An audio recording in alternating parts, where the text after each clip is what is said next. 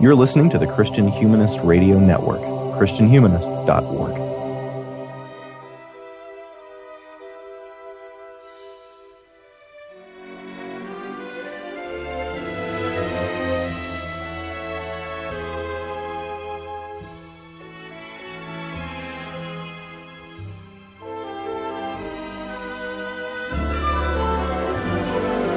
When the early morning hours have come and gone, through the misty morning showers I greet the dawn. For when its light has hit the ground, there's lots of treasures to be found underneath the lovely London sky.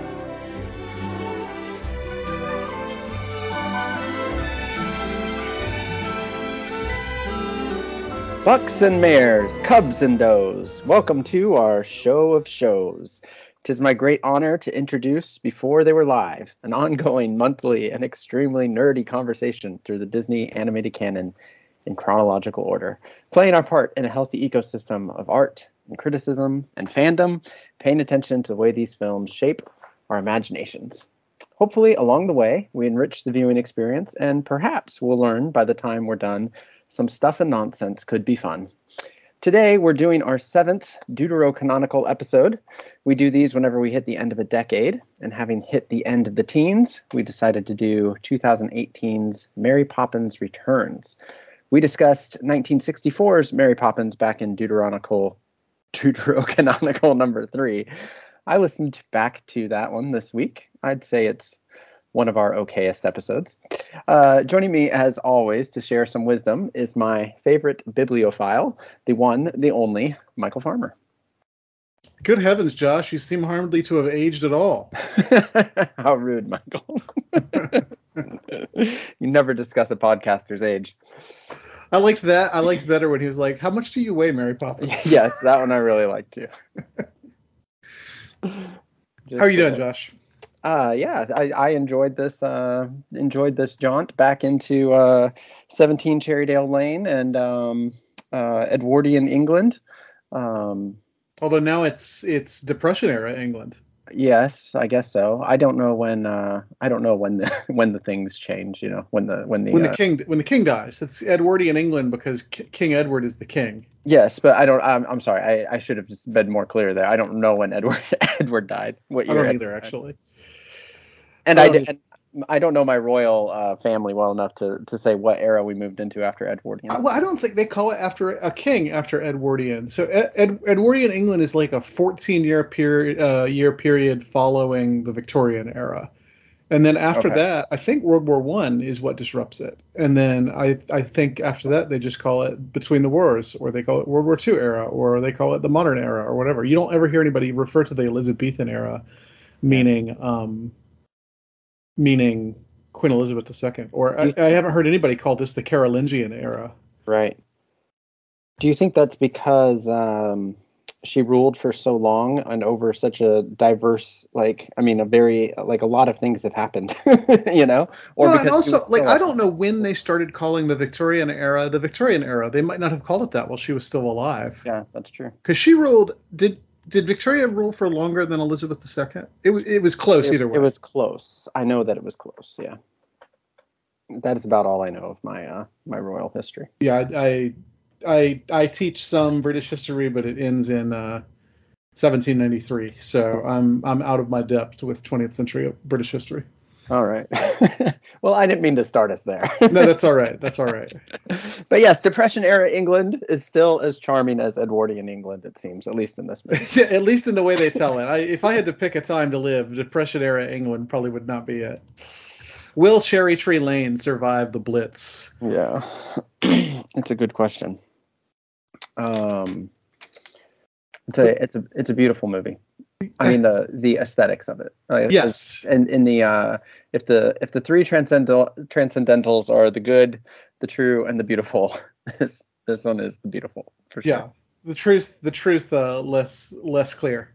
Yeah, but I would say that about like the sets, the costumes, the people. You know, they're all. I mean, it's really lovely. I actually Cherry Tree Lane looked so amazing. It really and did. I watched the behind the scenes stuff, and they built that entire thing inside a giant soundstage, and like what a labor of love, is all I can say. Like and they shot this in England, right? But they didn't shoot it out in the wild. It was all inside. It wasn't clear from the making of what was shot where or in where, and where exactly the sets were and stuff. They didn't get into all that, but yeah, they did show the the construction of Cherry Tree Lane, and it's amazing. I mean, I'm a sucker for that stuff. The big practical sets. One of the reasons I love Hitchcock's Rear Window is because they built that entire enormous Greenwich Village set in a soundstage. Right. Yes. And I just think that's the coolest thing. And especially in this era when they probably could have CGI'd it, as they do CGI some things in this movie, obviously. A lot of things, yeah. A lot of things. The fact that they built an actual set instead of just green screening it, I find very impressive. Mm-hmm. Me too. I'm with you. I am also a sucker for that stuff. I actually, in my current iteration as a carpenter, I often think like, well, how do you get into building that? Because that would be a lot of fun, that would be cool. So you should move down to Atlanta. I'm sure, the film industry here, although I really don't even know how many practical sets like the Marvel movies use. I think they use mostly green screen and CGI. Yeah, I think it's probably few and far between who are using the practical sets. I know that another movie that I enjoyed and somewhat related to this one, just in this like kind of reboot / sequel era, the Ghostbusters Afterlife. Did you watch that one? I haven't. You told me to watch it, and I still haven't seen it. Oh, that's okay. You don't have to listen to my recommendations. But the house in there is also all practical. They built this, decrepit old house, which I just think is so cool that they like it's brand new, but they built it to look that old. Like it's cool. Yeah. Anyway, if anyone listening, if you're hiring carpenters to do that kind of work, get in touch, please. Before they were live at gmail.com.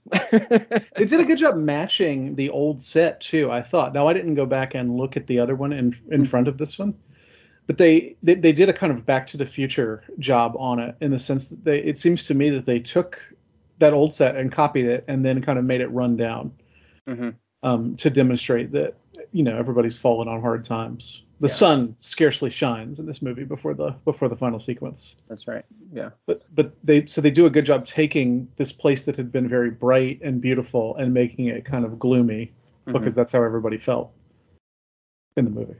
Yeah. The cherry blossoms forgot to bloom until the very end. Until the very end. And then they're bloomed everywhere. And each one apparently placed by hand. So is that true? Amazing.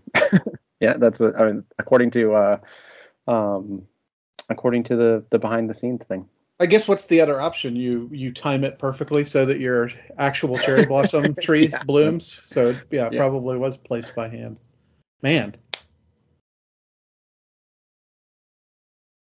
Yep. So that's cool. And then while you're talking about it, the hand animated scene also feels old timey in exactly that way. That it's not the scene with the music hall that they go to on the dish is animated very much the way the animated sequences would have been done in the early 60s as well. In fact, I think they couldn't find anybody at Disney to do it, so they had to farm it out to another company. They did, yes. They farmed it out to an animation company called Duncan Animation, and Ken Duncan founded that studio in 2007. He did work as a Disney animator, starting with Rescuers Down Under. I think he was like an in-betweener or something way back then, but then he worked up through Treasure Planet, and he worked on some big ones. He worked on Beauty and the Beast and Aladdin, Lion King, Hercules, Tarzan, all that stuff. So definitely had the old knowledge of Disney, but yeah, they couldn't pass over to the Disney Animation Studio as the 1960s one did, which is it's kind of sad. But a lot of the the human beings involved, obviously Ken Duncan didn't animate the entire thing himself, so a lot of the people he hired were also either had worked on hand-drawn animation or came over and were excited to do it from Pixar or from DreamWorks or wherever. So it's good. It is sad that Disney did not have in-house people who knew how to do 2D animation anymore. But it's good that they farmed it out instead of doing it 3D. Can you imagine how annoying that would have been? Yeah, it would have been. Honestly, that's my favorite sequence of the movie. So, or maybe my second favorite. So, without that sequence being good, I don't know. I'd have a very different feel on the movie. But I that animation sequence is just. I think it's completely wonderful. Like I was really enamored by the way they did it. The characters. They had kind of a. I felt like they really leaned into like Alice in Wonderland. Also, Mr. Toad, the Mr. Toad sequence. Yeah, the Mr. Toad sequence. I got kind of a Bedknobs and Broomsticks vibe from Absolutely, a movie we haven't talked about, but this, is a kind of unofficial sequel to Mary Poppins already. Right. So there's all those, which are all of the right era, right? Like that's all, the 50s and 60s time period. So totally. The flamingos looked very much like the flamingos in Fantasia 2000. So much so that I thought maybe what's his name? Goldberg, I think we've talked about on here several times. He's the one who did that sequence in Fantasia 2000. I thought he may have been involved, but he wasn't. So at least not credited. Right, which I assume means he wasn't involved. Yeah. So yeah, that I agree that was a really well done sequence that felt.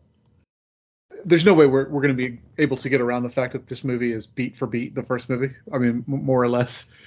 But it's not that part, at least, was not just a copy. It didn't feel like they were just redoing the supercalifragilisticexpialidocious scene from the first movie.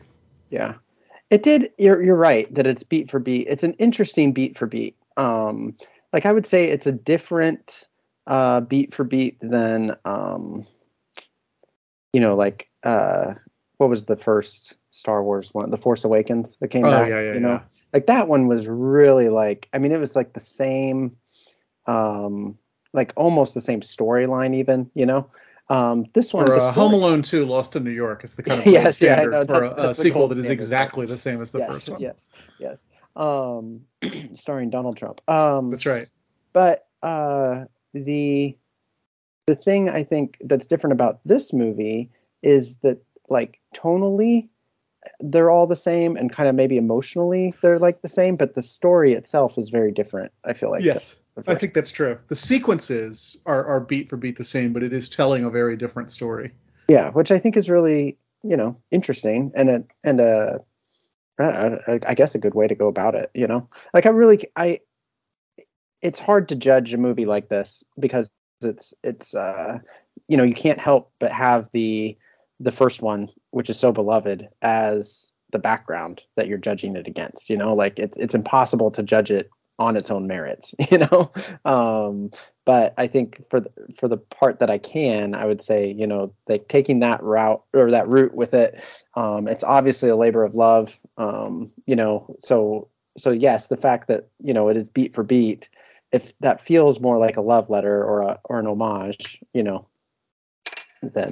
maybe it would if the story was also exactly the same, and then it would feel more like, I don't know, a cash grab. Right. It doesn't feel cynical the way The Force Awakens felt cynical. Yeah. And I actually did come away liking The Force Awakens, and I don't want to get into a whole Star Wars podcast here, but like, I obviously I'm, that movie was made for me in a lot of ways, so, but what was I trying to say about that? Oh, the thing that I came away with from that movie and this movie both, that I like in a positive way, is I just feel like they nailed the feel of it. Like you just felt like you were back in the original Mary Poppins movie, and in The Force Awakens you just felt like you were back in the Star Wars universe. Right. Whatever other merits or demerits those movies may have. And this movie had lots of like little references to the first one. The music a lot of times would play leitmotifs from the first one. Spoonful of Sugar came up a lot, but is it Fiduciary whatever bank? I can't remember the name of the song from the first one. It played whenever they went to the bank, and there were a couple of other music cues that were just kind of background. They weren't part of the songs, but they were there. you have cameo appearances from the two original children as adults. No, not from the two original children. From the original Jane. Yeah. That's her name is Karen Dotris, and she shows up on the street and asks for directions. Right. She has a speaking role. My wife pointed to an older man and said that was original Michael. Oh, really? Michael actually. As he died in 1977, I suppose it's not him. Yeah, he tragically died, and he was only 21, I think. I sure hope it wasn't him in that case. Well, that would be kind of cool. The ghost of Michael haunted the set. So. And then you also have Angela Lansbury, who my understanding is standing in for Julie Andrews. They asked Julie Andrews to have a cameo role in the movie, and she didn't want to take attention away from Emily Blunt, which I thought was a very classy thing to do. But my guess is that the Angela Lansbury character at the end with the balloons would have been Julie Andrews. Yeah. And then you have Dick Van Dyke reprising his role. Yeah. Which that's when I said earlier it's my second favorite sequence. My first favorite sequence is the Dick Van Dyke sequence. So I totally get Julie Andrews well, I don't want to overshadow the movie, because I feel like had she shown up and been in that balloon sequence, the balloon sequence is lovely anyway, but it would have maybe been the best sequence in the movie if Julie Andrews had been in it, just because it would have been full on nostalgia at that point. Right. I don't know that she can still sing, though, is the only thing. So I'm not sure. I'm 100% sure that that's the part she would have had. Right. Because she had some sort of vocal polyp, right, where she can't sing anymore. Yes. And when people say that, yeah, I know it's terrible, because her voice was what a gift, what an amazing gift. But then I don't know, I don't know anything. When she says she can't sing, does it mean she can't sing the way that she could, and so she doesn't want to because she doesn't want to diminish it? Like, could she sing as well as Angela Lansbury sung? Right. I don't know, but I mean, it's neither here nor there. She wasn't in it, so and apparently it was not through any ill will. It was, as you said, it was because she was trying not to overshadow anything, and she was trying to pass the torch gracefully. And yeah, super classy move, in my opinion. Yeah, I think I could have taken it either way.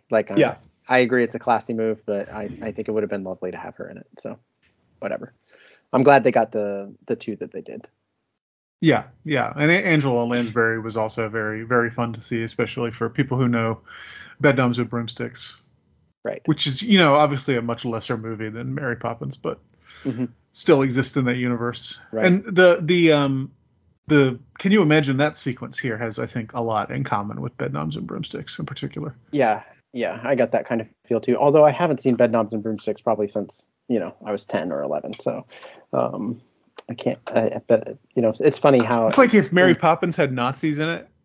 It's been probably 10 years since I saw it, but it is unexpectedly full of Nazis. Yeah, many of the great movies are.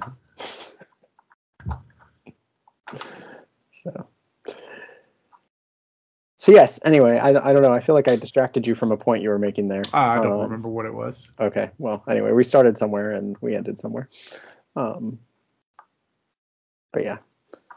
Do you want to talk about Emily Blunt as Mary Poppins? I feel like we've been putting that off for whatever reason. I think you told me that in the other episode I said that I wouldn't say anything bad about Emily Blunt. Yeah, I think that's exactly what you said. Yeah. What I mean is I find her very attractive.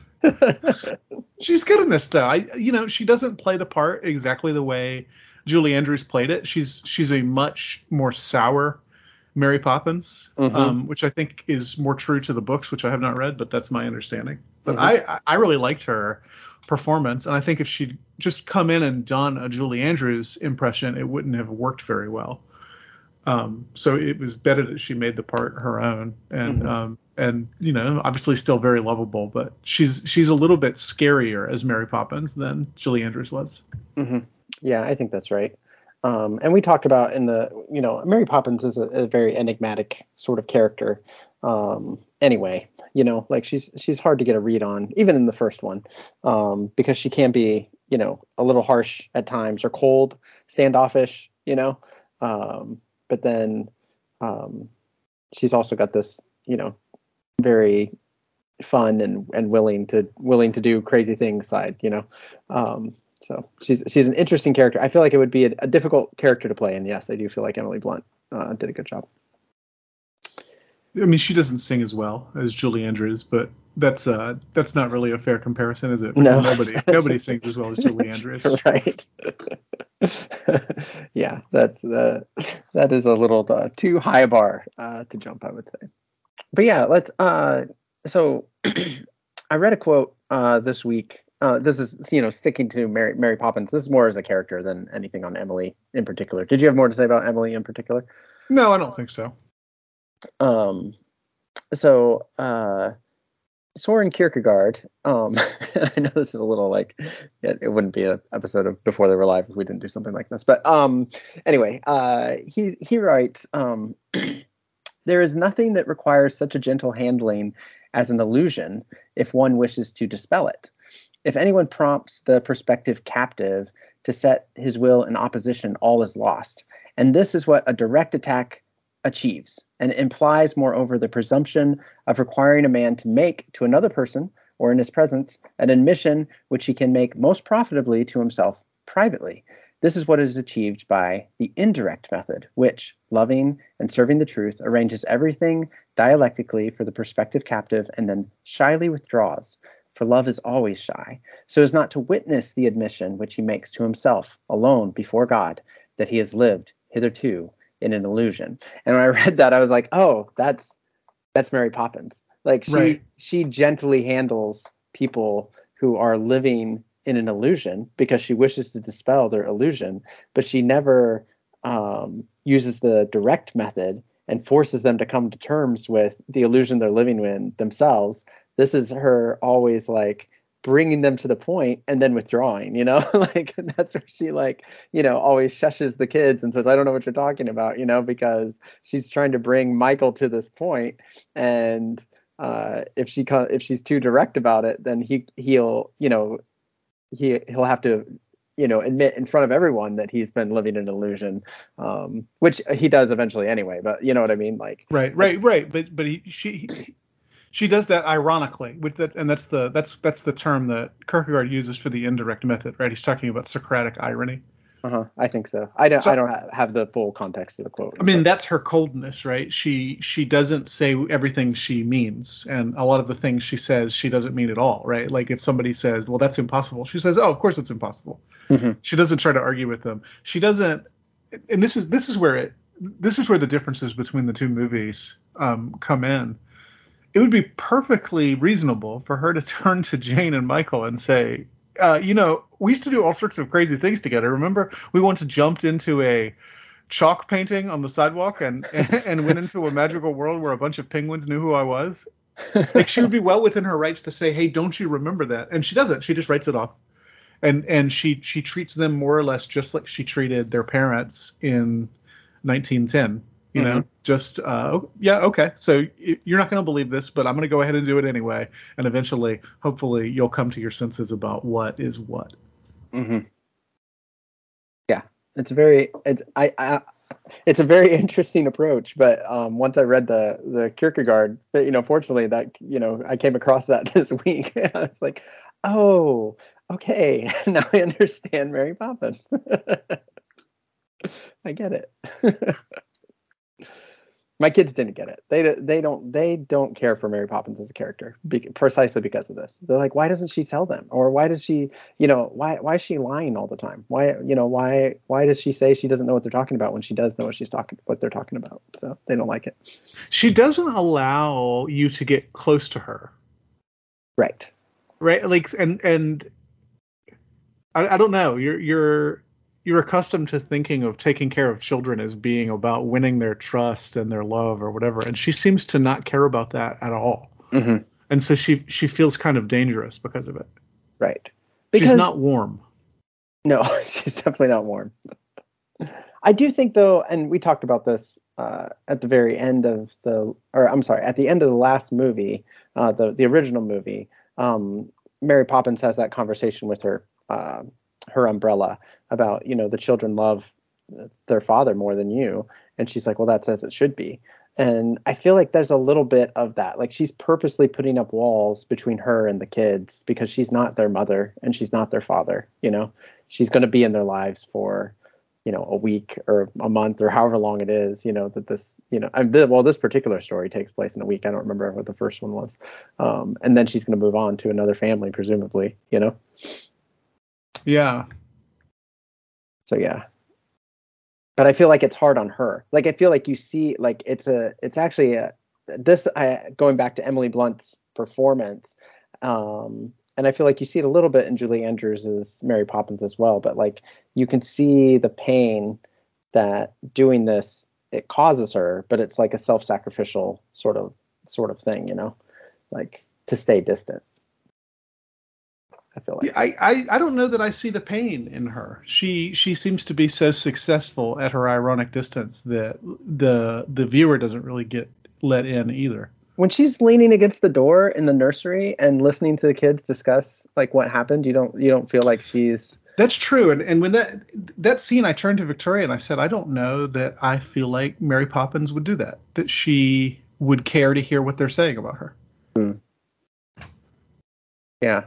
And then even, I don't know, I felt like even, she's looking in the balloon, kind of vainly as she always looks into any reflective surface. But then there's also a little bit of like, okay, it's time to go, and like she doesn't say goodbye or anything, like and maybe you're right. Maybe I was just reading the wrong thing into it, but I felt like in that moment also, like you can see a little bit in Emily's face that this is painful to have to leave like this, but she knows that that's what she has to do. Maybe I was reading too much. No. I mean, I think you may. I need to maybe go back and look at it. I think I might have gone in assuming I knew what she was doing without paying close enough attention. Or maybe it's just really ambiguous the way Mary Poppins is. Right. But yeah, it's clear that coldness is part of her effectiveness. And I would like to read the books because my understanding is the books are that even more so. That the books just really have no human warmth in them whatsoever. Mm-hmm. Yeah, I've heard that as well, but I've also not read them. Another thing that Mary Poppins kind of reminded me of this time, this was due to my kids, watching it with my kids, but my oldest daughter said, she's such a meddler, because, I mean, she really, I feel like in this one, she's really putting things in motion in a way, especially on my second watch through, I was noticing things that she was kind of, purposely, like when Michael forgets his briefcase, like she actually grabbed the briefcase out of his hand before she shoved him out the door, so there's some real meddling, and it kind of reminded me of like a Merlin type figure, like she's kind of omniscient in a way, like she kind of knows beforehand what's going to happen, or seems to, or knows the right places to be at the right time, type thing, kind of like a person living backwards in time. And then, especially the Sword in the Stone, Merlin at least is always like meddling in things, to try and, move things in the direction that he wants them. Do you think she knew that the bank shares were in that kite? Well, okay. So this is the other one that I caught on the second walkthrough, or the second watch through, is she puts the papers in the bin, and so she floats them all in there. She floats the picture of the family as the last one, so it's on top of the bin, and then she gives the bin to Georgie to go dispose of.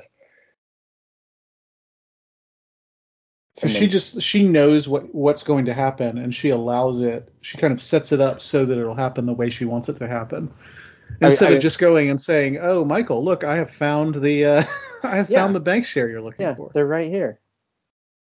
Because I guess that wouldn't force Michael to go through the whole process he needs to go through, I guess. Right. I don't know. It is very manipulative in a way. Well, and then the fact that the bank share doesn't matter anyway, that's not the that doesn't actually end up stopping getting their house back. Right. So it ends up being a non-issue anyway. Maybe she knew that too. It's so hard to tell what she is and what she knows.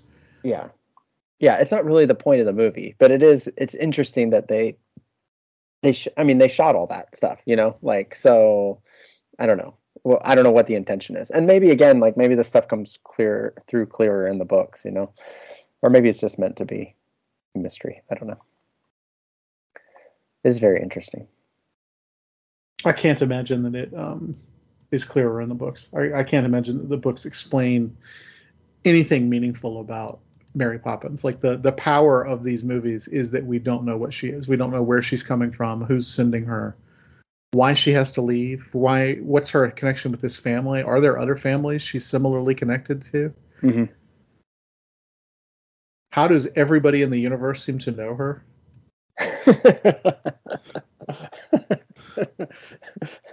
Wouldn't you know her if you saw her, Michael? Well, I suppose I would. Maybe the Mary Poppins movies exist in universe, and that's where people know her from. Yeah. I don't know. Yeah, no, I mean, those are great questions. And I think you're right. It is part of the power of these movies is that. But I don't think it's the only power of the movies, because I think there's something also like, I don't know. I don't know the right word for it. There's a real, I don't know. I want to say sentimental, but that seems like the wrong word.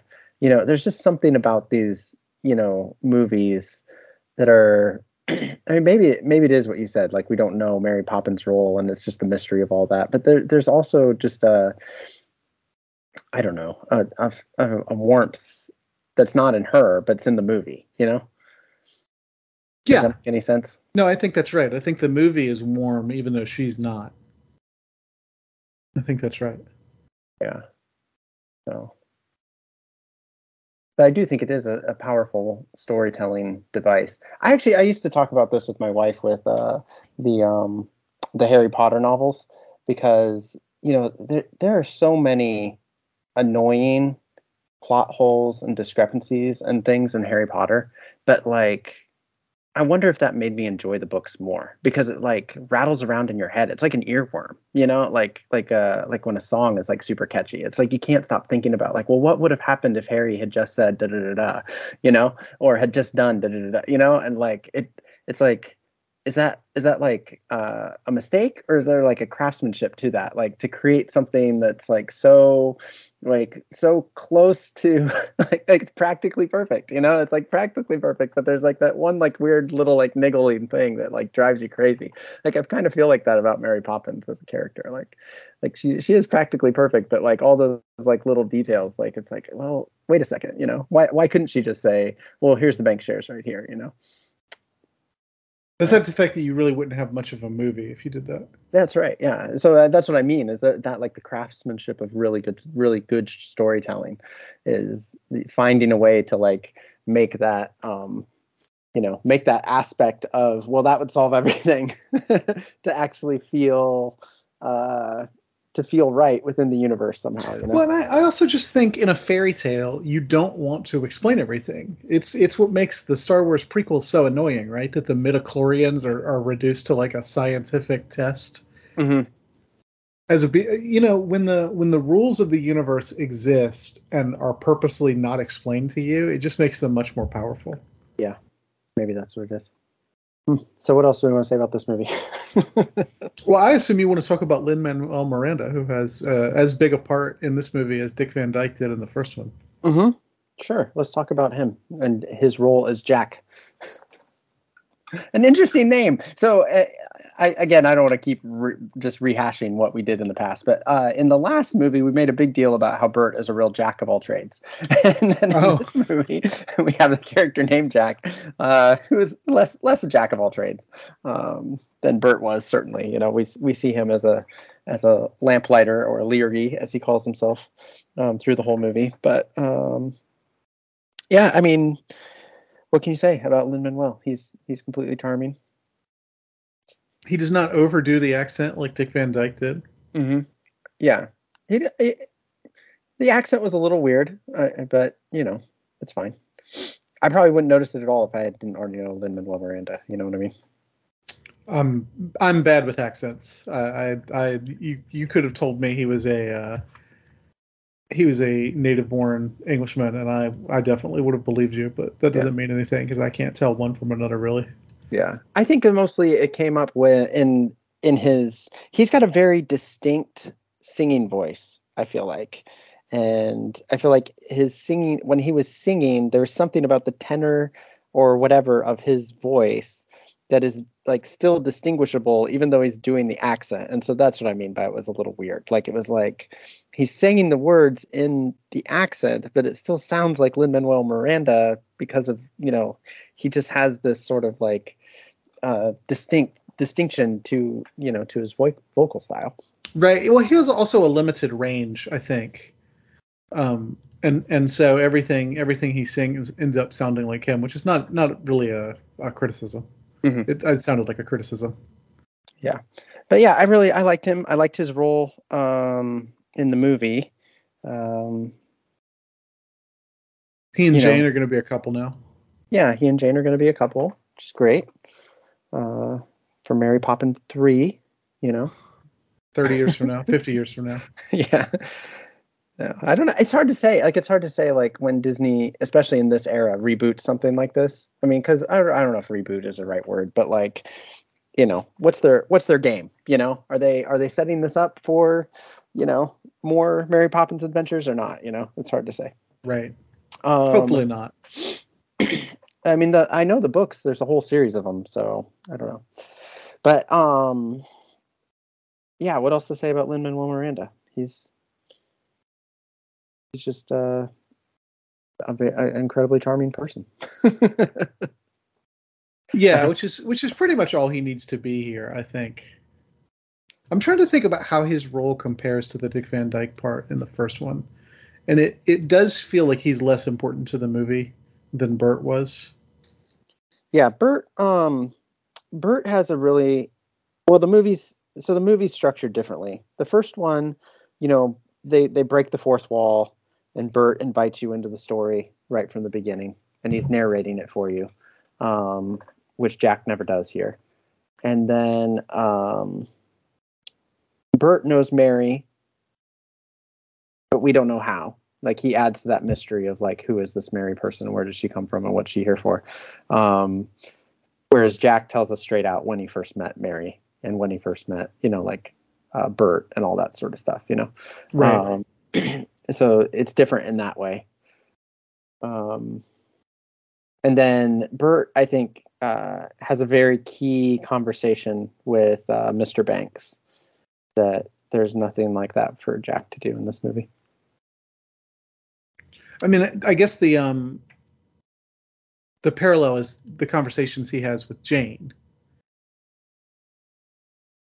Is it? I mean, what conversations does he have with Jane? That's true. And even that seems much more like Mary Poppins kind of arranging things without people realizing it. Yeah. She says you'll bump into her, and then he literally bumps into her. So again, that's the kind of the omniscient Mary Poppins thing. I don't know. Yeah, I felt like I liked. It's not like or dislike. That's not fair. It's just the structure of the first one. The structure of the first story was different. This one. So Bert's role had more to do than Jack's does. So you're right. There's not much for him to do except for be around and be charming, sing some songs. Which I'm sure we'll talk about eventually. Yeah, we should get around to the songs. I think we should move to that. Okay. I mean, how do you follow up one of the most universally beloved sets of songs ever written? You know what I mean? That's a tough order. A very tough order. Very, very tough order. The guy who did it is the guy who did the music for the musical Hairspray, which is a good musical, and it's a good soundtrack, and I think he does a pretty good job here too. It's not as good as the first one, but also I've had 50 fewer years to listen to this one. So maybe if I had grown up with it, I would love these songs as much as I love the other ones. Right. So I'll say on that note, the first day, I watched it in the evening, went to bed, woke up the next morning with Spoonful of Sugar in my head, which I assume is from all the leitmotif callbacks, like you mentioned, And I could not recall a single melody of any of the songs. And so then I was like, well, I'm going to listen to it apart from the movie, like just to give it a fair shake, because it's not really a fair shake, And I listened to it apart from the movie, and I was like, oh, yeah, these songs aren't bad. And then I rewatched the movie again with my kids that evening. And then today, I think I can hum all the songs, so 3 listens, and I think I can hum them all. So whether they will hold up for 50 years or 60 years or whatever, whether they'll be, the environment that they're released into is such a different environment than the first ones were released into. I don't know I think it's such a higher bar to jump for anything to be able to have the staying and massive impact that a song released in the 60s has, but yeah, I think it's a good set of songs. Yeah, and certainly like during the movie while they're on, there's only one of them I didn't particularly care for. And even that wasn't because it wasn't a good song. We'll talk about it in just a minute, I'm sure. Okay. Should we just go through in order? Yeah. So it opens with The Lovely London Sky, which is the kind of corresponding song to The Life I Lead from the first movie. Mm-hmm. I think Lovely London Sky is actually a better song than Life I Lead. I think it's very well done, and the whole sequence is lovely. Mm-hmm. Yeah, and this is the first Lin-Manuel Miranda song, and he's as we just kind of stated, this is his kind of bringing us into the world. So we should point out he had nothing, as far as I know, to do with the writing of any of those songs. Correct. Yeah, I mean that's as far as I can tell too. Probably. I mean, this was the first thing he did after he left Hamilton. I'm sure he was glad to be able to do something that he was not responsible for the production of. Mm-hmm. This kind of gave him room to breathe, I imagine. Yeah. So, yeah, and I will say about this song and about just to get this out of the way, like I feel like the way that I don't know if this was on purpose or it's just the way it worked out or what. I feel like every song in this movie is sung in this kind of like soft tone. Yes. It's like meant to like evoke sentimentality or something. Even the upbeat songs I feel like are like just the way they're mixed or something, like where the vocal track is in the score. I don't know, but there's something about it where like it never reaches the levels of like The Life I Lead or Jolly Holiday with Mary or any of those. Like even when they're like like a bigger song like the Everything Must Go Up or whatever, Nowhere to Go But Up. Like it's always in this kind of like soft style. With the exception of A Cover's Not the Book. With the exception of that. That's true. And also to some extent Turning Turtle. Yes. Yeah. You're right. Okay, so I shouldn't say every song, but yeah, it is a lower key soundtrack than the first one. Yeah. So, but yeah, I don't have anything else to say about Lovely London Sky. So then you have A Conversation, which is Ben Whishaw singing. It's hardly a song. It's kind of dialogue with a vague melody to it, but he's singing to his dead wife, and it's very moving. We haven't really talked about this. That what you have instead of the elder Mr. Banks neglecting his children so he can throw himself into his life at the bank is the younger Mr. Banks, Michael Banks, neglecting his children because he's so deep in grief over the death of his wife, who, in addition to being his wife, was apparently much more practical than he was and took care of all the finances and everything else that he's just not capable of taking care of, because in some ways he's still a child because he's an artist. Yeah. And so A Conversation is him up in the attic singing to her, asking her where she went, and this will pay off later with the kind of big emotional song later. Mm-hmm. Yeah. Very emotional song straight off the bat. I was already like feeling very weepy at this point. And I don't know, there's something about this movie that I didn't appreciate that. I was like, why are you doing this to me right now? Like, I'm not actually attached to like you or your, like, I mean, the idea of a young, a young kids and a young man being left with, like without the wife is that's a sad story by itself. It felt a little emotionally manipulative to me, I guess is what I'm trying to say. I tried not to hold that against the movie, but I couldn't help it anyway to still like just be like, my eyes getting all watery because again, it's that like super soft, like, and like you said, like it's barely a melody, and there's just something about that. Just like I talked about this during Moana too, when the grandmother sings, like it just makes me cry, like just like the way the voice is, like you feel manipulated. Yeah, but it still works. I feel manipulated, but it still works. I don't know what that says about me as a person.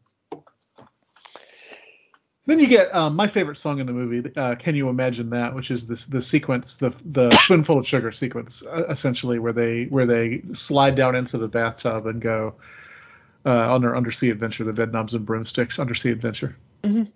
Yeah, it's no spoonful of sugar, but I found this to be the catchiest song in the movie. Yeah, it is catchy and it's fun. It's finally we get some. I mean, man, it's. I know we're only 2 songs in, but by this point in the movie, I was ready for something a little more lighthearted, especially with such a. The introduction to Mary Poppins is so dramatic, and like, I mean, with the wind blowing and the music and the kids chasing their brother and the kite almost, picking him up off the ground. Like it's a real action sequence in a way that, all the nannies being swept away is not an action sequence. You know what I mean? In the first one. Right.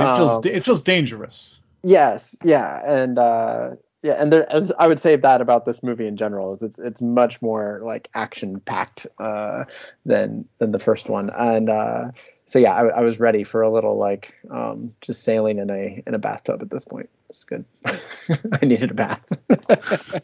Well, and that sequence really is all CGI, and it didn't bother me at all. I thought it was really a really delightful sequence, well done, and the song matches it very well. Mm-hmm. Then you get the Royal Dalton Music Hall, which is the song they sing when they go into the dish. The song they sing on the way to the music hall. Is that right? Yep, that's right. You've got it. So this is the kind of Jolly Holiday song, I guess, if you're making the comparison. Yeah, although it's kind of. Yeah, go ahead. Oh, I was going to say these two, the Royal Dalton and the Covers Not the Book, are definitely the Jolly Holiday and the Supercalifragilistic of the movie, but they're kind of flip-flopped in a weird way, or I don't know if that flip-flopped is the right word. The Royal Dalton Music Hall definitely has all the like tongue-twisty words in it. Right, but also Covered Is Not the Book has essentially a rap sequence. Yes. Starring Lin-Manuel Miranda. So they're both kind of supercalifragilistic. Yeah, a little bit. Which I can't say even when I'm not singing.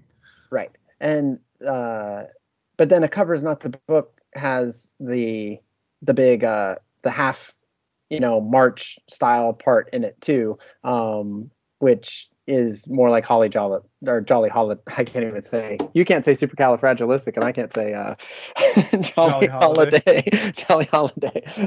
So anyway, So yeah, But anyway, this is my favorite. Outside of the Dick Van Dyke cameo, this is my favorite sequence in the movie. I absolutely. I enjoy it. I like the stuff where they're driving to the music hall, and I like the stuff where they're escaping from the music hall. But the song "A Cover Is Not the Book," I really do not like. I think it's inappropriately bawdy, and in some ways it's appropriately bawdy because it's a music hall song, and I think it's a fairly typical music hall song. Right. But it feels so out of place for them to be singing this song about this woman who gets pregnant. Did she get? Oh, the tree giving out all the seedlings. Yes. Okay. And like I said, like if you went to an actual music hall and heard it, you wouldn't think, oh, that's not appropriate for children. But it feels out of place for Mary Poppins to be singing this PG-13 song in a Cockney accent. Yeah. So it's not that I don't like the song. It doesn't feel right for the movie to me. I think that's an extremely fair criticism. I'll take it. The actual sequence is wonderful with the kind of music hall backgrounds that are they're constantly changing, and I appreciated that. It doesn't feel right for this universe. Yeah. I was surprised maybe I shouldn't be surprised they did it. It's not, people who haven't seen the movie are going to think that it's some sort of horribly offensive song, and it's not that. Let me find the lyrics. Nellie Rubina was made of wood, but what could not be seen was though her trunk up top was barren, while her roots were lush and green. So in spring, when Mr. Hickory saw her blossoms blooming there, he took root despite her bark, and now there's seedlings everywhere. You know, like that. I don't know. That would not have been in the first movie. Yeah, it's true. Well, and the next verse too, where where Lady Hyacinth Macaw is wearing only a smile plus 2 feathers and a leaf. Yeah, that one. I don't know. I feel like such a prude. Yeah, this is usually my role in the podcast. So. Right, I'm the one on Before They Were Live who loves Who Framed Roger Rabbit. Yeah. But that's okay. I think I really take your point. I think the lyrics and the song itself was almost like just secondary to me. Like I just really like the sequence. Like I like the dancing. I like the costume changes. I felt like you're right. Even the updated Mary Poppins, it does feel a little weird to have Lin-Manuel rapping in it also. Like it's not a full on rap, but it's close. It's the sort of rap you would probably hear in a music hall song. The kind of what's it called in Broadway, patter song. Yeah, something like that. So I guess there's that. There's there are people in the world who think that like the Music Man invented rap and stuff. So yeah, maybe that fits perfectly. But anyway. But it's fun, like the penguins are throwing the books and he's like stepping up the books and it's like leading out into nowhere. I was like, how do they even do that? That's really cool, I don't know. Right. Really and it's nice to see the penguins come back. Mm-hmm. Yeah, they're iconic. So yeah. So maybe I'm being too hard on a covers, not the book. Like if I had to pick a song I didn't like, that's the one I didn't like. Okay. I think that's fair enough. Even though as you say, the whole sequence is great, and the escape sequence is really amazing when they're running away from the wolf, who I'm dumb enough to have not picked up was played by Colin Firth. It had to be pointed out to me. And also, I didn't. Well, this had to be pointed out to me. The weasel and the badger are the or whatever that creature is. Was it a weasel? It's a badger. I don't remember what the other thing is. Yeah, but they're played by the voices of the lawyers. Right. Which I didn't catch. But yes, that sequence is,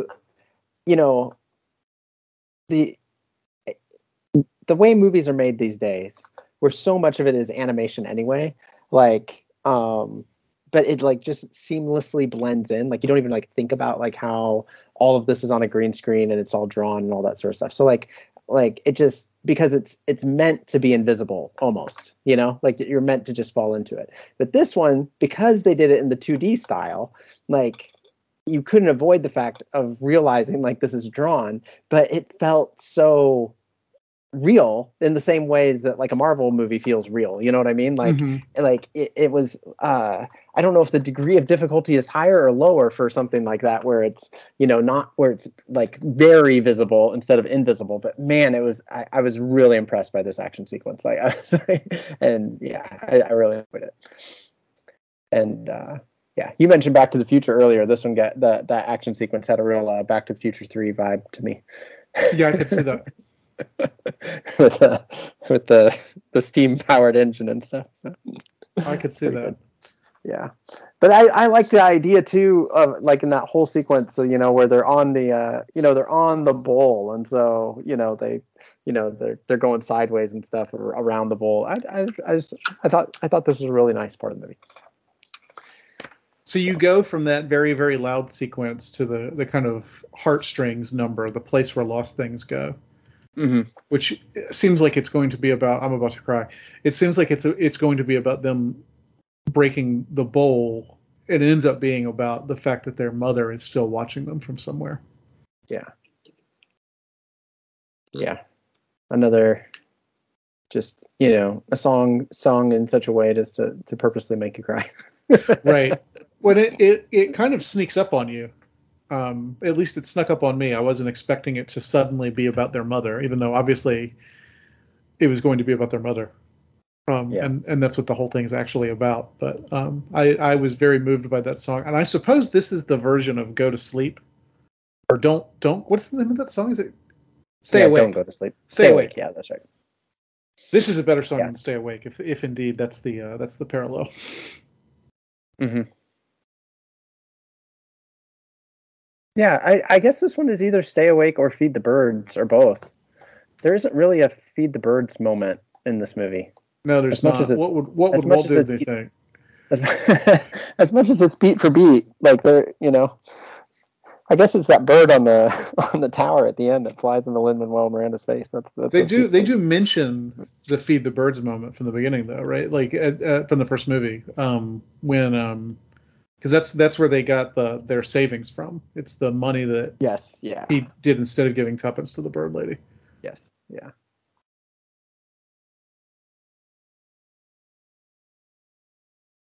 So yeah, Place Where Lost Things Go is a good song. Good song.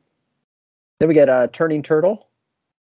I texted you while I was watching this and said that the movie comes to a total standstill during the Meryl Streep segment, and I'm interested to know. You hadn't seen it when I said that. I hope I didn't unduly prejudice you.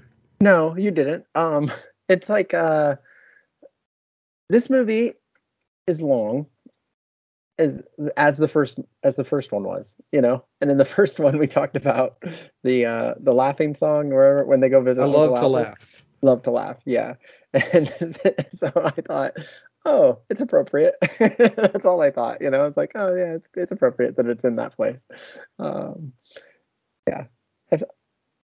Well, apparently in the books, every book they go meet some new relative of Mary Poppins's. Mm-hmm. Yeah. So it is at least faithful to the source material in that sense. Yeah, I feel like it didn't have as much of a payoff as the first one did, because in the first one that's where they learned the joke about the wooden man with the wooden leg named Smith, and they go floating up to the ceiling when they're laughing, which is of course what happens to Mr. Dawes Sr. That's how he dies, laughing, and he floats up to the ceiling. So I felt like there was more payoff on the first one. So you're saying this one draws to a standstill? Like, I thought the sequence was fine. Again, I like the dance scene and stuff. I really like the jazzy music of Turning Turtle. I really liked that. I thought the song was better than the stuff around it. It's kind of the opposite of the covers, not the book. Yeah, the stuff around it though is there was just no payoff for it. This was definitely the part of the movie I would have excised. You could have brought the movie down to 2 hours, maybe even lower, by getting rid of it. And I know everybody loves Meryl Streep or whatever. Yeah, and that doesn't play into it for me. Like, I know she's Hollywood royalty, but that's like all that I know, is that she's Hollywood royalty. I don't know why she is. I don't know. I don't feel those things. So anyway, then we move on to the Step in Time number, which is Trip a Little Light Fantastic. Which is Chim Chimmery / Step in Time, but it's still pretty good. It's pretty good. I didn't know that Trip a Little Light Fantastic was like an idiom. Did you know that? Yeah, I did. But the only reason I know it is because my mother used to have this cassette tape from Paul McCartney. He had a live album called Trip the Live Fantastic. And I remember that having to be explained to me. Although I think for a long time I thought Trip the Light Fantastic meant get high. Which, if you think about it, makes a lot more sense. Trip the Light Fantastic sure seems like it means get high as opposed to dance. But no, it means dance. I did know that. Yeah. Well, it's an old one. Like, it goes, I think what I was reading was like John Milton or something was the one who first used it.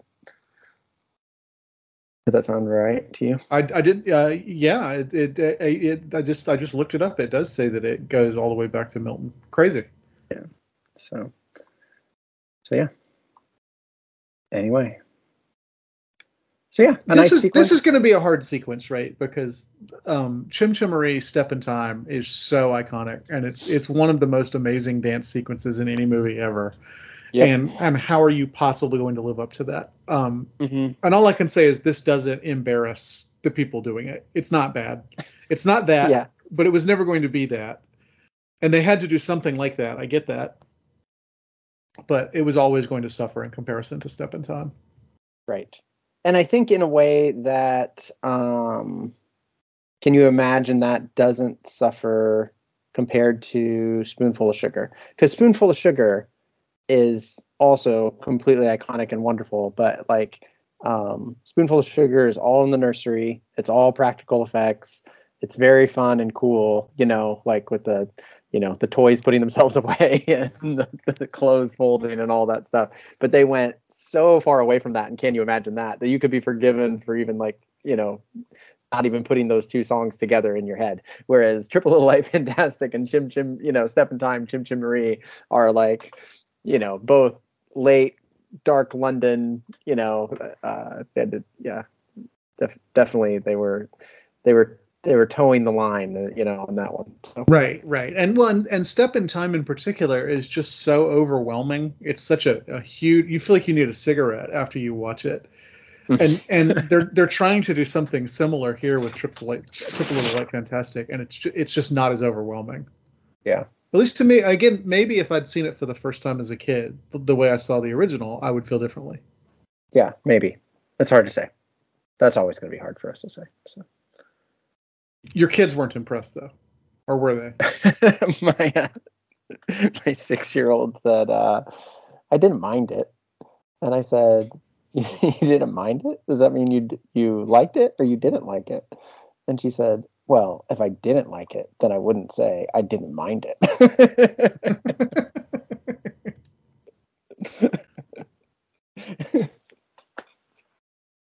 So yeah, it's one step above didn't like, I guess.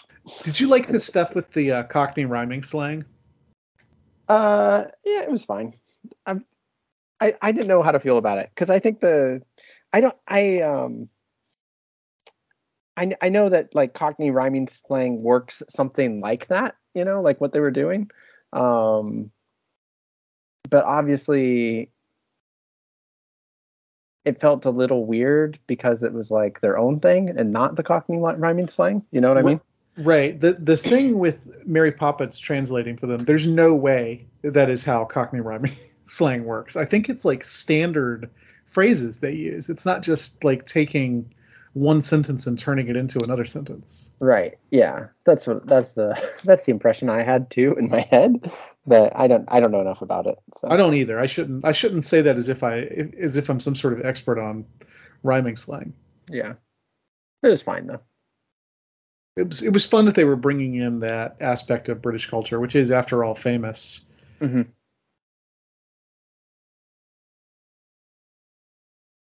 Yeah. So. It was fun. It was a fun sequence. It was fun too, like, you know, they've got Lin-Manuel on a bike from the very beginning, and so then they've got all the you know, the bike tricks and stuff in there. You know, these other Learys can all, you know, do amazing things on bikes and stuff. It was a fun sequence. You're right. Like there's no fair. I mean, it's just that's the flaw. The big flaw with the whole movie is that it's just not fair. How are you ever going to live up to something like that? It's Emily Blunt's problem, but it's the problem with everything in this movie. Everything in the original Mary Poppins, or almost everything, is iconic. Yeah. And so like how do you stand up to it? Yeah. And why make the movie? Yeah. Yeah.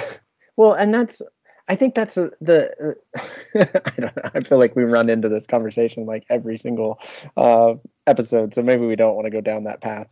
But you know, Karen Dotrice, whatever her name is, the original Jane, you know, she talked about like our movie's not going to last forever. You know, like yes, it's lasted these 60 years or whatever, but like it's going to look more and more and more outdated. And so an updated version for the next generation is a good thing, you know?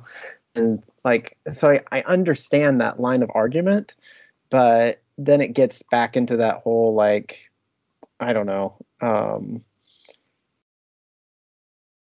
if you're going to make something that is meant to be a classic for 60 years, why build it on top of something else instead of just doing something new, you know?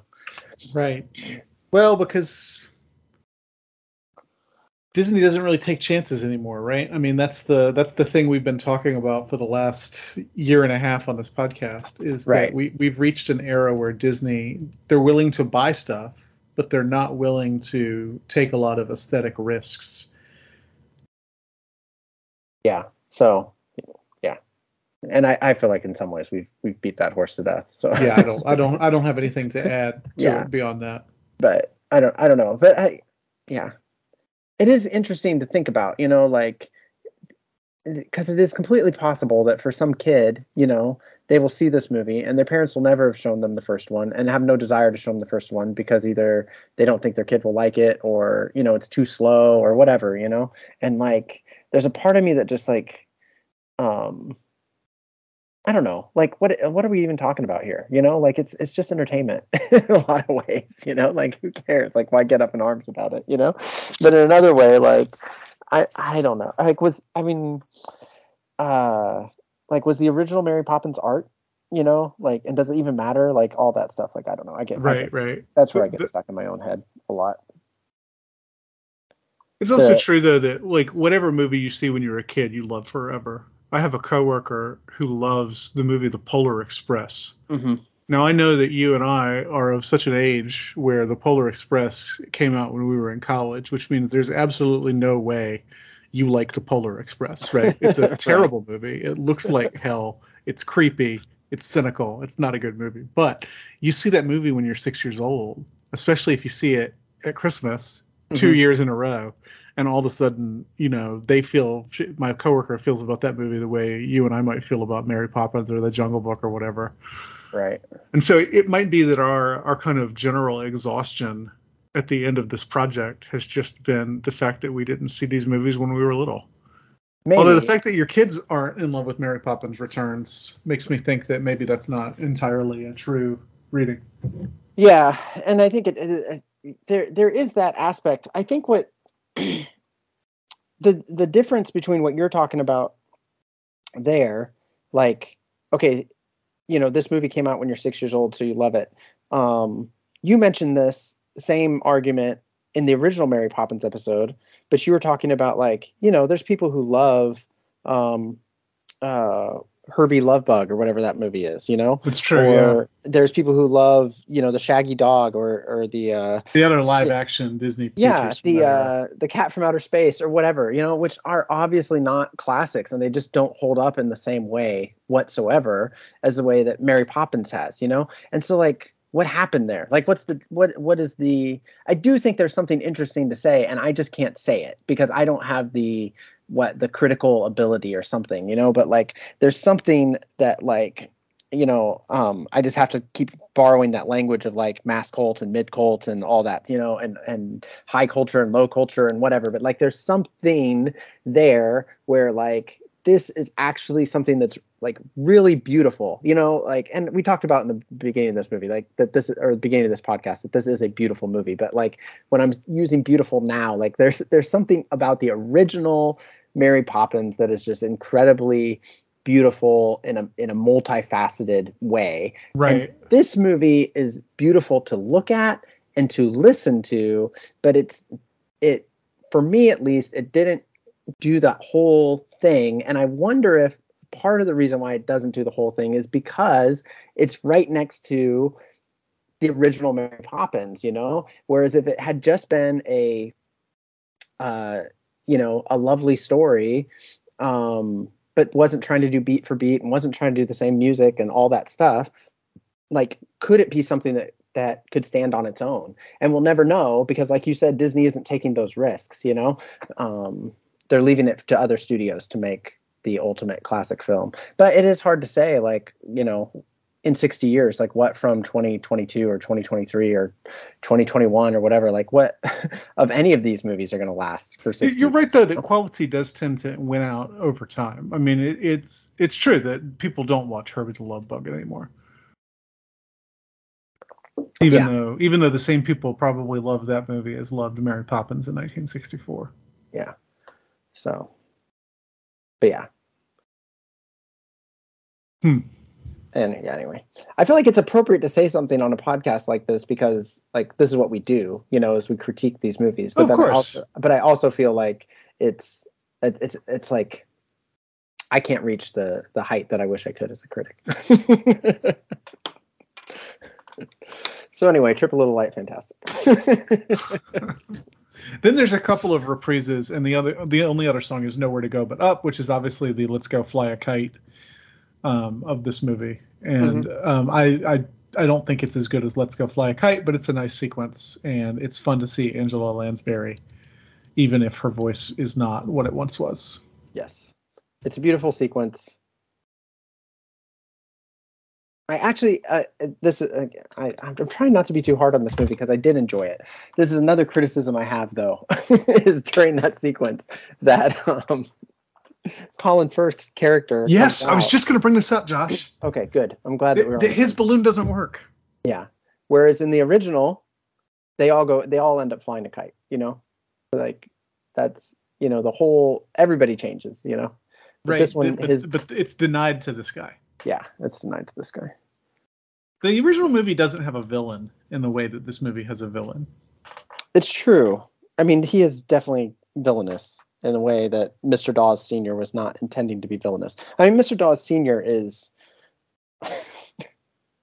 Mr. Dawes Sr. is wonderful because he's played by Dick Van Dyke, and he's hilarious because he's talking about like if the banks of England fall, the whole, everything falls while he's like doing pratfalls, like, so it's like just like glorious and wonderful. But also for Michael and for like little kids watching the movie, he's also like creepy and scary because he's trying to take Michael's money, but he's not a villain. He's just like, really into banking.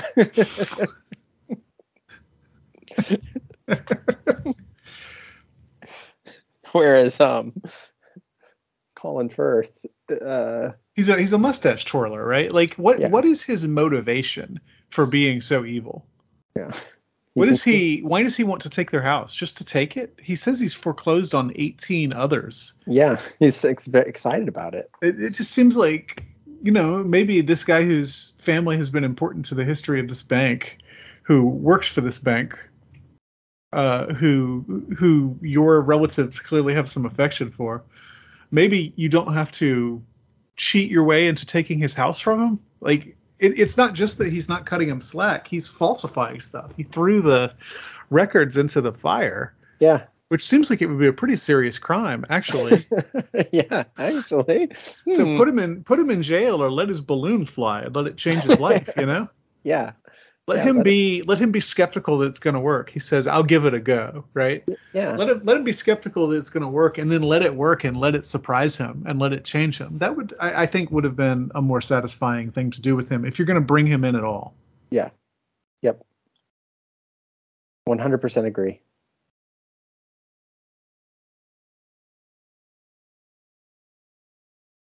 But maybe if they'd done that, I would be complaining that it was overly sentimental. It wouldn't let the villain be a villain. Oh, maybe. I don't know. Got to complain about something. I guess so. Yeah, I don't know. I wonder if the grown-ups really will all forget by tomorrow that they all flew into the air on balloons. Yeah. Well, Jack won't because he promises not to. I do think that's an interesting idea, though, because it kind of puts it really puts the onus, I guess, on the audience of adults, not of kids, but if you're an adult watching this movie, you can't just say, well, that's never happened to me, because the adults always forget. You have to say, like, it forces you to say, what am I forgetting? Yeah, like, how many remarkable things have you seen today, Josh, that, I mean, maybe you've flown around on a balloon today, I just don't remember it. Yeah, it's not impossible. It's not impossible. It's bleak. I didn't mean it to be bleak, though. I think it's like, I meant it more as like a way of like, when Jesus tells a parable, like he's telling it to the audience, like you're supposed to do something with it, Like, I don't know if this movie is a parable or not, but I feel like if it's attempting to be a parable, that action, at least, of like, well, the adults always forget, is like the part that as an adult you should leave and be like, well, I'm not going to forget. I'm going to open my eyes to the wonder around me, or I'm going to look back at my childhood. I'm not going to forget what it's like to be a child. Right. If there's a message in this movie and that's the message, then I think that's actually a strong point in the movie's favor that they put that in there, that the adults always forget.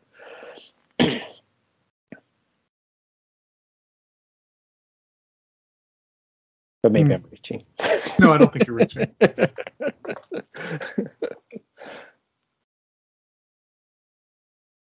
So, I mean, what's your ultimate verdict on this movie? That it's perfectly enjoyable, but also it leaves you kind of hollow at the end.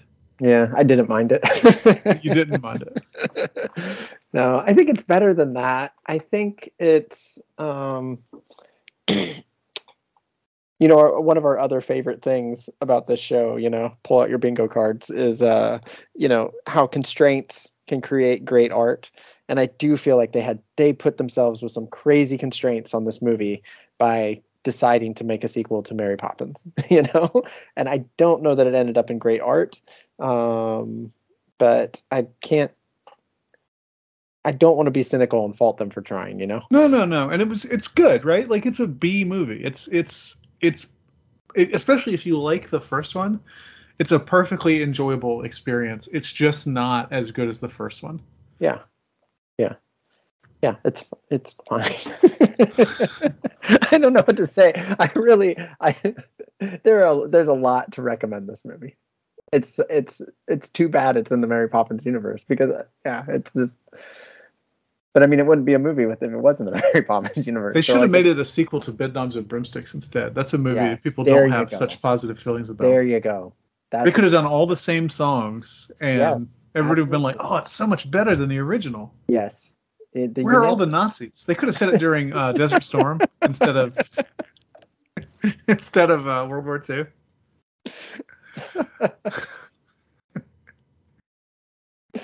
Yeah. I actually don't really remember the plot of Bedknobs. I know there's Nazis. They don't they like try to live in their house or something?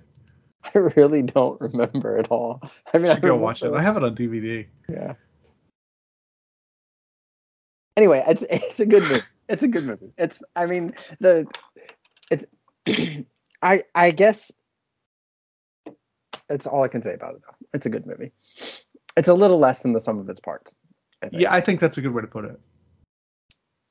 Because I think if you just talk about how much is good in this movie, you would think I love the movie, but then like just overall, it just is kind of like, okay.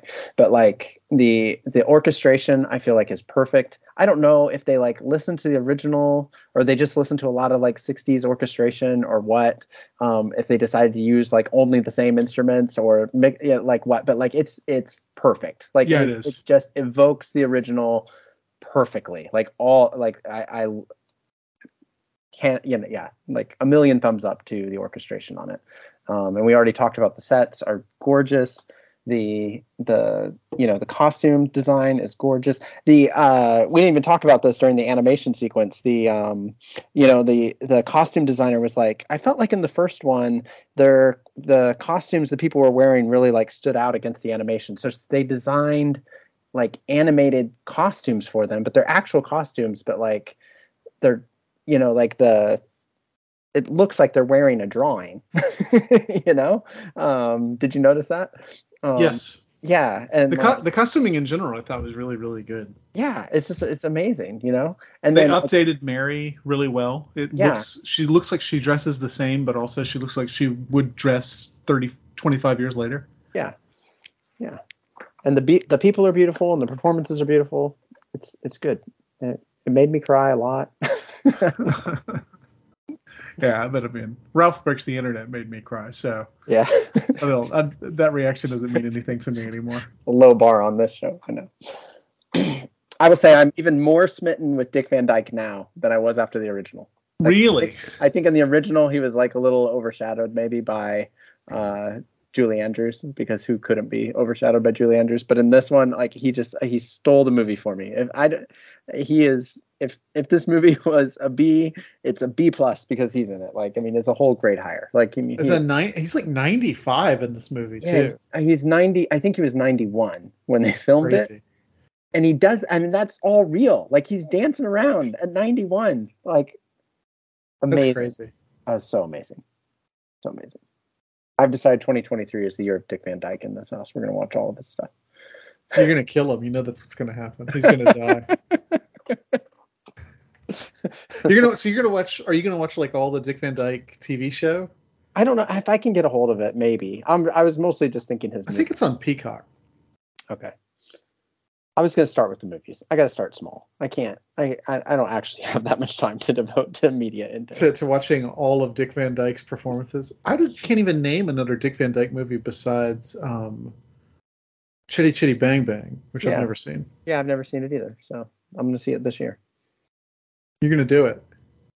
That's my plan. That's my resolution. My New Year's resolution is watch more Dick Van Dyke. Oh, I've seen some of these movies. He does actually have all that many movies. Yeah, it's not a huge number. I looked it up on Wikipedia before I made my resolution. He's in Bowling for Columbine. Oh, yeah. For some reason. Oh, he's in the Night at the Museum movies. I forgot that. Mm-hmm.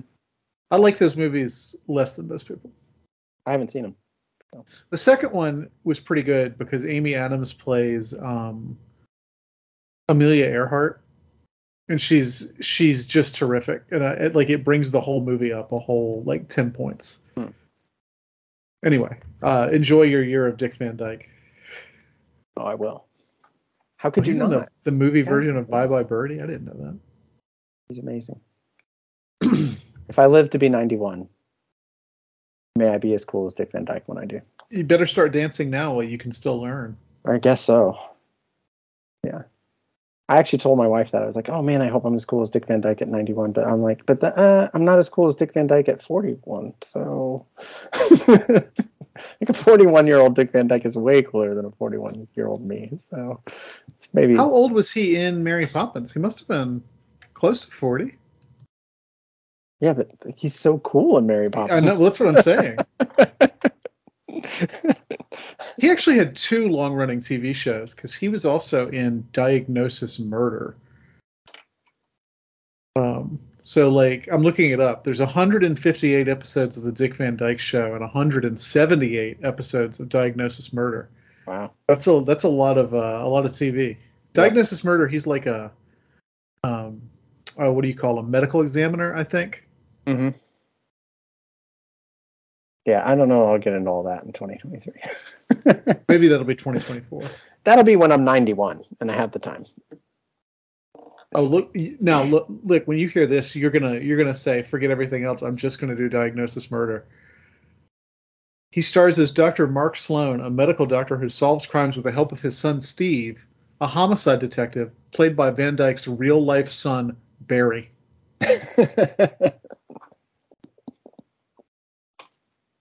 I gotta say, I mean, you're just gonna have to watch that. There's also the new Dick Van Dyke Show, 72 episodes.